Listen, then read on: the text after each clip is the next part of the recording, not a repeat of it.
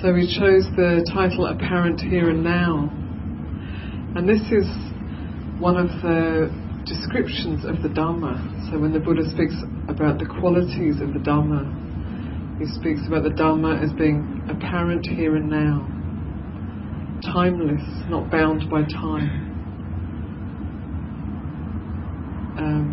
inviting us to come and see for ourselves. It has the quality of inviting us to come and have a look for ourselves, and it leads to deeper understanding, and it is to be experienced individually by the wise, or the wisdom within us, within each of us, the natural wisdom. I was speaking earlier on about our bodies being part of nature. There's also just a natural intelligence that isn't related to going to school or not going to school. There's a natural intelligence that every human being has, a natural wisdom. Sometimes it's quite obscured. Sometimes we think too much, so much that we don't notice the wisdom in our own mind. So it can be either way. Sometimes we're lost in maybe drugs or confusion, or too fascinated by the sensual world, so we lose contact with our natural wisdom. Or we can be so dependent on external knowledge that we will again lose contact with our natural wisdom. So it's here in us, it's part of us, and the Dhamma is to be understood directly through our own natural wisdom. So we can use books and inspiring quotes and talks and other people to help us find that again. That has its use, but the real wisdom that understands, that has insight into the Dhamma, is here in our own hearts and minds. So apparent here and now. When we settle into the present moment, when we move away from the ideas or the plans or the memories, or maybe we get to recognise the running commentary that goes on. Maybe it goes on all through the day, probably goes on a little bit in sleep, in the dream world. You get this running commentary going on that's continuously creating ourselves. And without that running commentary, what are we? It's an interesting question.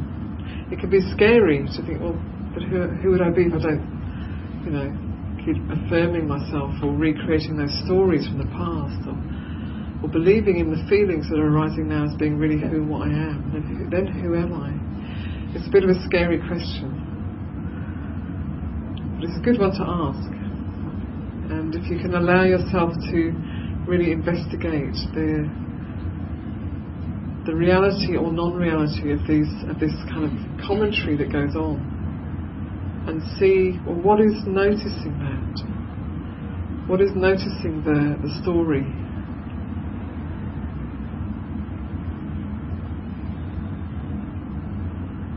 It might be just that we suddenly experience our mind as being much broader. So instead of being up here in our head and kind of complex and narrow and very finite and individual, that the mind suddenly is the size of this room, and that there's a sense it can just, in fact it's not that difficult to do that, just to let your awareness open out to the size of this room, and then see, my mind is this big, and everybody's in there. There's room for all these different people. So it's not so much in here with all the stories, but it's broadening out to receive the experience that's present in this room. And of course it can go further than that. So we can explore, we can experiment with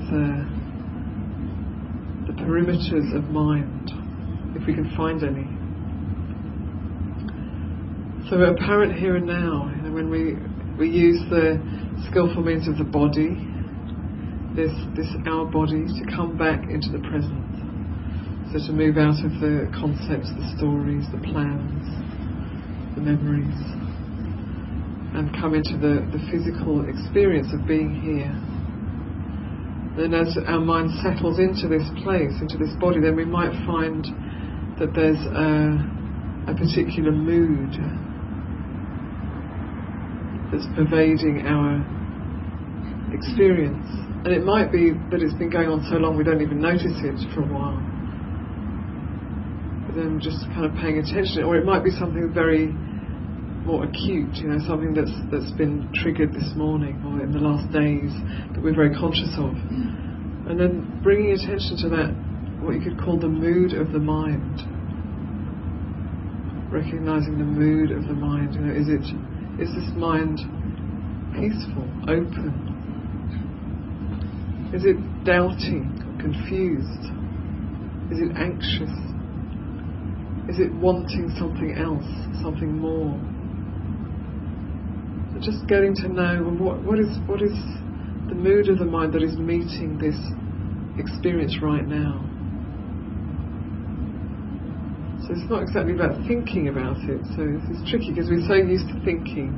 It's not thinking about it, but it's like dropping down a little bit to directly experience the mood of the mind.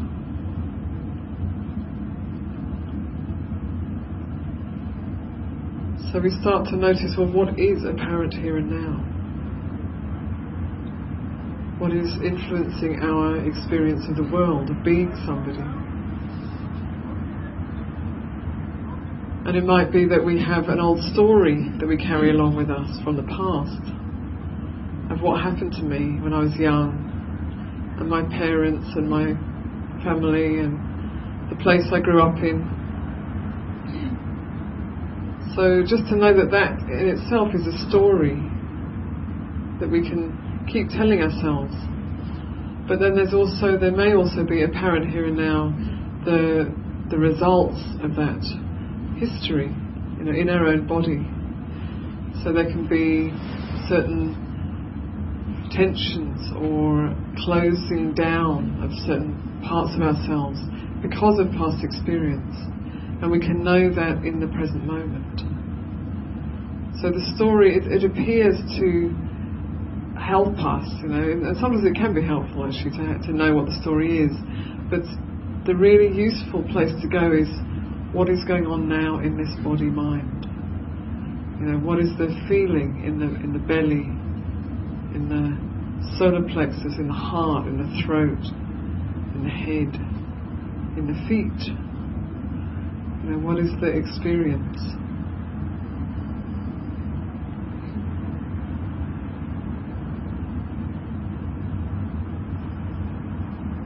So as long as we keep telling the story, we keep creating a self.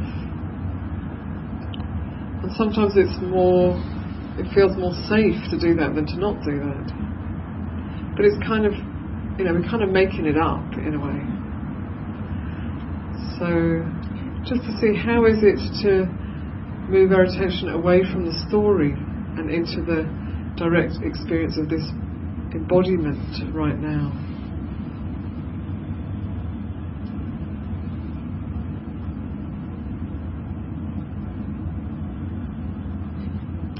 And just noticing the attitude that we bring when we pay attention to this moment.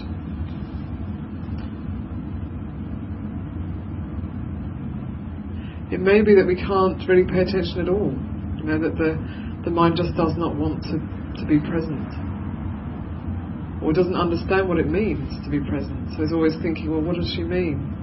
What am I supposed to be doing? What is she talking about? So that's the thinking mind. And there will be the experience of this body sitting here. There will be feelings going on within the body. It's just how it is, and but we tend to put all our attention up into the head, and then we miss the direct experience that's going on. So the more we're able to be aware and attentive of what is apparent here and now, then the more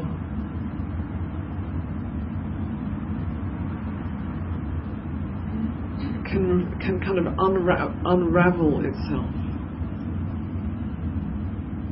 So in the Buddha's path of awakening, we're not trying to become a perfect self.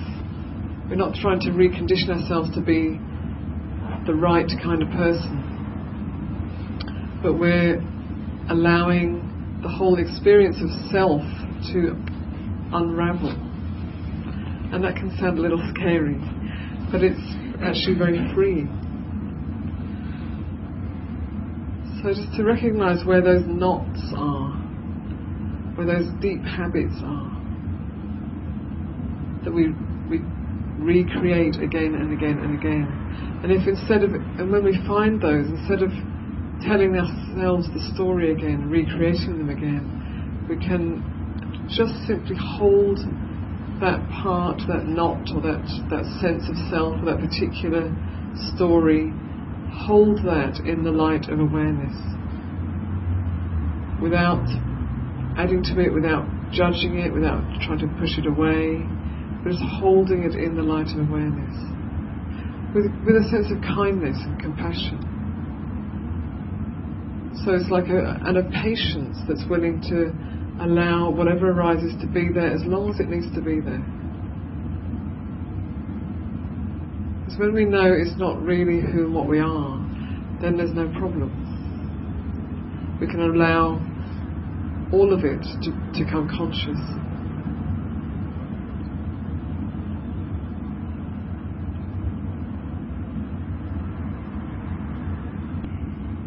I've only had the good fortune to meet very few, quite highly realised beings. But one of the things you notice when you're with someone, and actually just recently we were at a talk of the Dalai Lama, and he very much embodies this quality. When you're with someone who is really present all the time, there's this kind of lightness and playfulness and spontaneity and responsiveness to life that we don't get when we're thinking about planning and thinking and trying to make it all right all the time. And of course planning is part of life, we're supposed to do that. But it's planning here and now, it's planning with mindfulness and awareness. And then when, in order for this day long to happen, it takes some planning to make this space. It's taking a lot of planning and organising. And here it is, and to get the zafus and the zabutans and the chairs and the office and all of it. It takes a lot of planning and organising and hard work and effort. And then here it is. So, we come in, within 15 minutes the whole place is set up. It's really easy because of the planning and organising and effort that's gone in before. But there's more than that, because there's also a certain wholesome intention and presence that has come into making this space, and that's why when you come into the space, it brings a sense of gladness to your heart. It's not just everything's all how it should be, and here we all are. It's sorted. It's got a certain love in it, also a certain wisdom and space, understanding how to use a space. So all of this goes into what we experience in the present. And if we spend our time doing unwholesome things, mean things, or being very deceptive, appearing one way but really being another way, when we stop and sit, then we find all of that comes up into consciousness. So when we can use being apparent here and now, like being with what is here and now. It's like an incentive to live our life in a skillful way. Because always when we stop and we're with what is here, with this being right here, that nobody else can see, pretty much nobody else. There are a few people who can read minds and so on, but not many in the world. But basically, we're the ones that are left with the results of our life and how we meet our life. So, let that be an incentive to transform and to cultivate, what is wholesome and compassionate and wise. So it's very easy just to follow the old habits, and then we stop, we're meditating, we're settling, we come back to what's going on here, in this mind, in this body, and then we start maybe judging it. I should be better at meditating than this, or my body should be different to this, or I shouldn't still be thinking like that. We start to judge, or that's if we've got enough awareness to know what's going on, or we might be just completely caught in the old stories.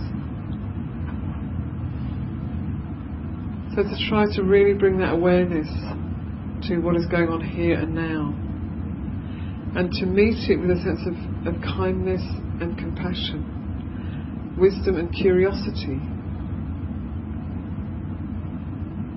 So we can just, even if it doesn't feel quite true yet, could just bring in the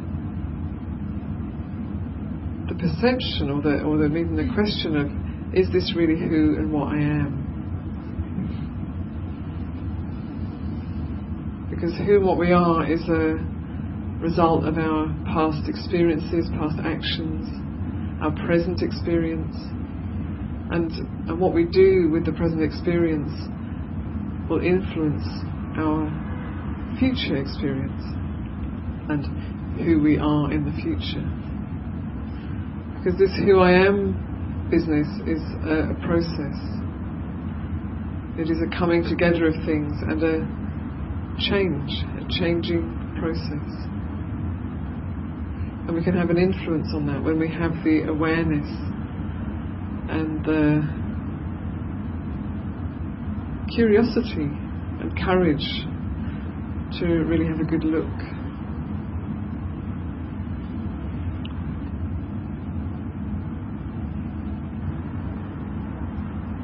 So I really encourage you to ask this question, is this really who and what I am? So it might be right now feeling tired, can't quite concentrate,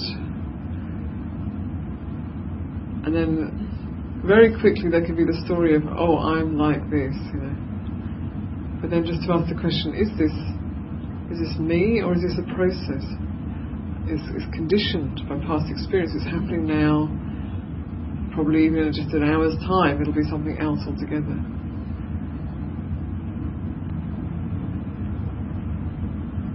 So the Dhamma is apparent here and now. It's timeless, encouraging us to come and have a look for ourselves. It's right here, in our immediate experience.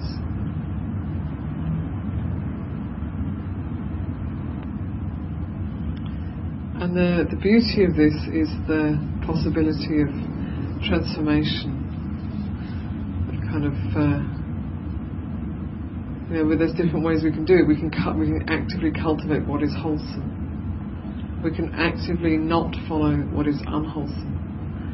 And we can also allow the wanting and not wanting to kind of burn up in the present moment. So when we really bring presence to wanting, it's exhilarating, it's powerful, it's got a lot of energy. But as soon as we start reaching out for what we want, then it's like we spend that energy and we put it outside of ourselves, and we look for something outside to fulfill us, rather than being fully present with that energy of wanting, of feeling that life energy, and then maybe redirecting what we want from something that's going to gratify ourselves for a short time into maybe something, a generous act, and that will gratify for a long time oneself and others. Or not wanting, we can use a lot of energy into pushing away the experience that is going on now. It's kind of crazy, really. But we do it, I want it to be another way. I don't like this, it's wrong. We put all of this energy to try to push that out. It can be exhausting. So instead of doing that, to really just recognise, oh, there's aversion here. And what would it be like if I just really turned to face the very thing I don't want to be happening? And look at it head on, squarely. And in doing that, it's like we open the door to the Four Noble Truths. So the noble truth of recognising dukkha, recognising unsatisfactoriness or stress.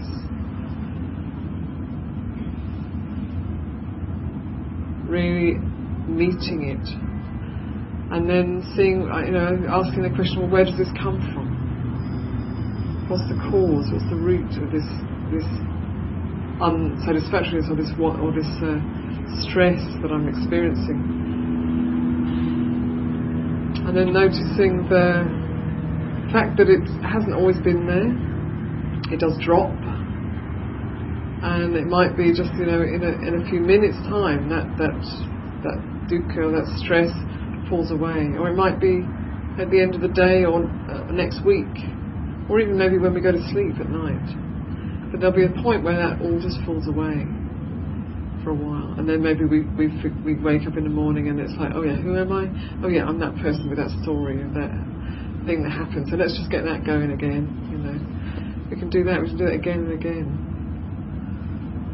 So just to realise that we have a choice when there's awareness, that we can notice the ending of stress or of suffering or of unsatisfactoriness, and then to cultivate our lives in such a way that supports the furthering of wisdom and compassion arising, clarity.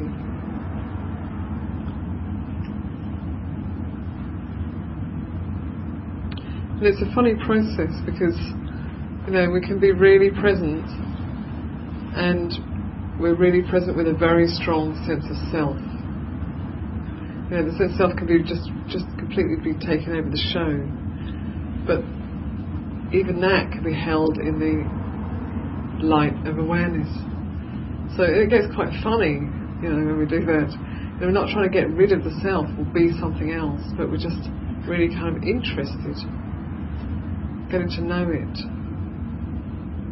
And then there can be times when that sense of self is just not playing out, and then it's very beautiful, where our activity, our speech and our thought is really coming from a place of presence and kind of purity in a way, responsiveness. It's a beautiful experience, but we can't make that happen. So we have to learn to open our awareness to all of it, to all the whole gamut of experience, to the embarrassing, humiliating parts of being me, and to the inspiring and capable, and to the confused, and all of it. So learning to open to the whole show that's going on, and getting to know it, and letting it go again and again.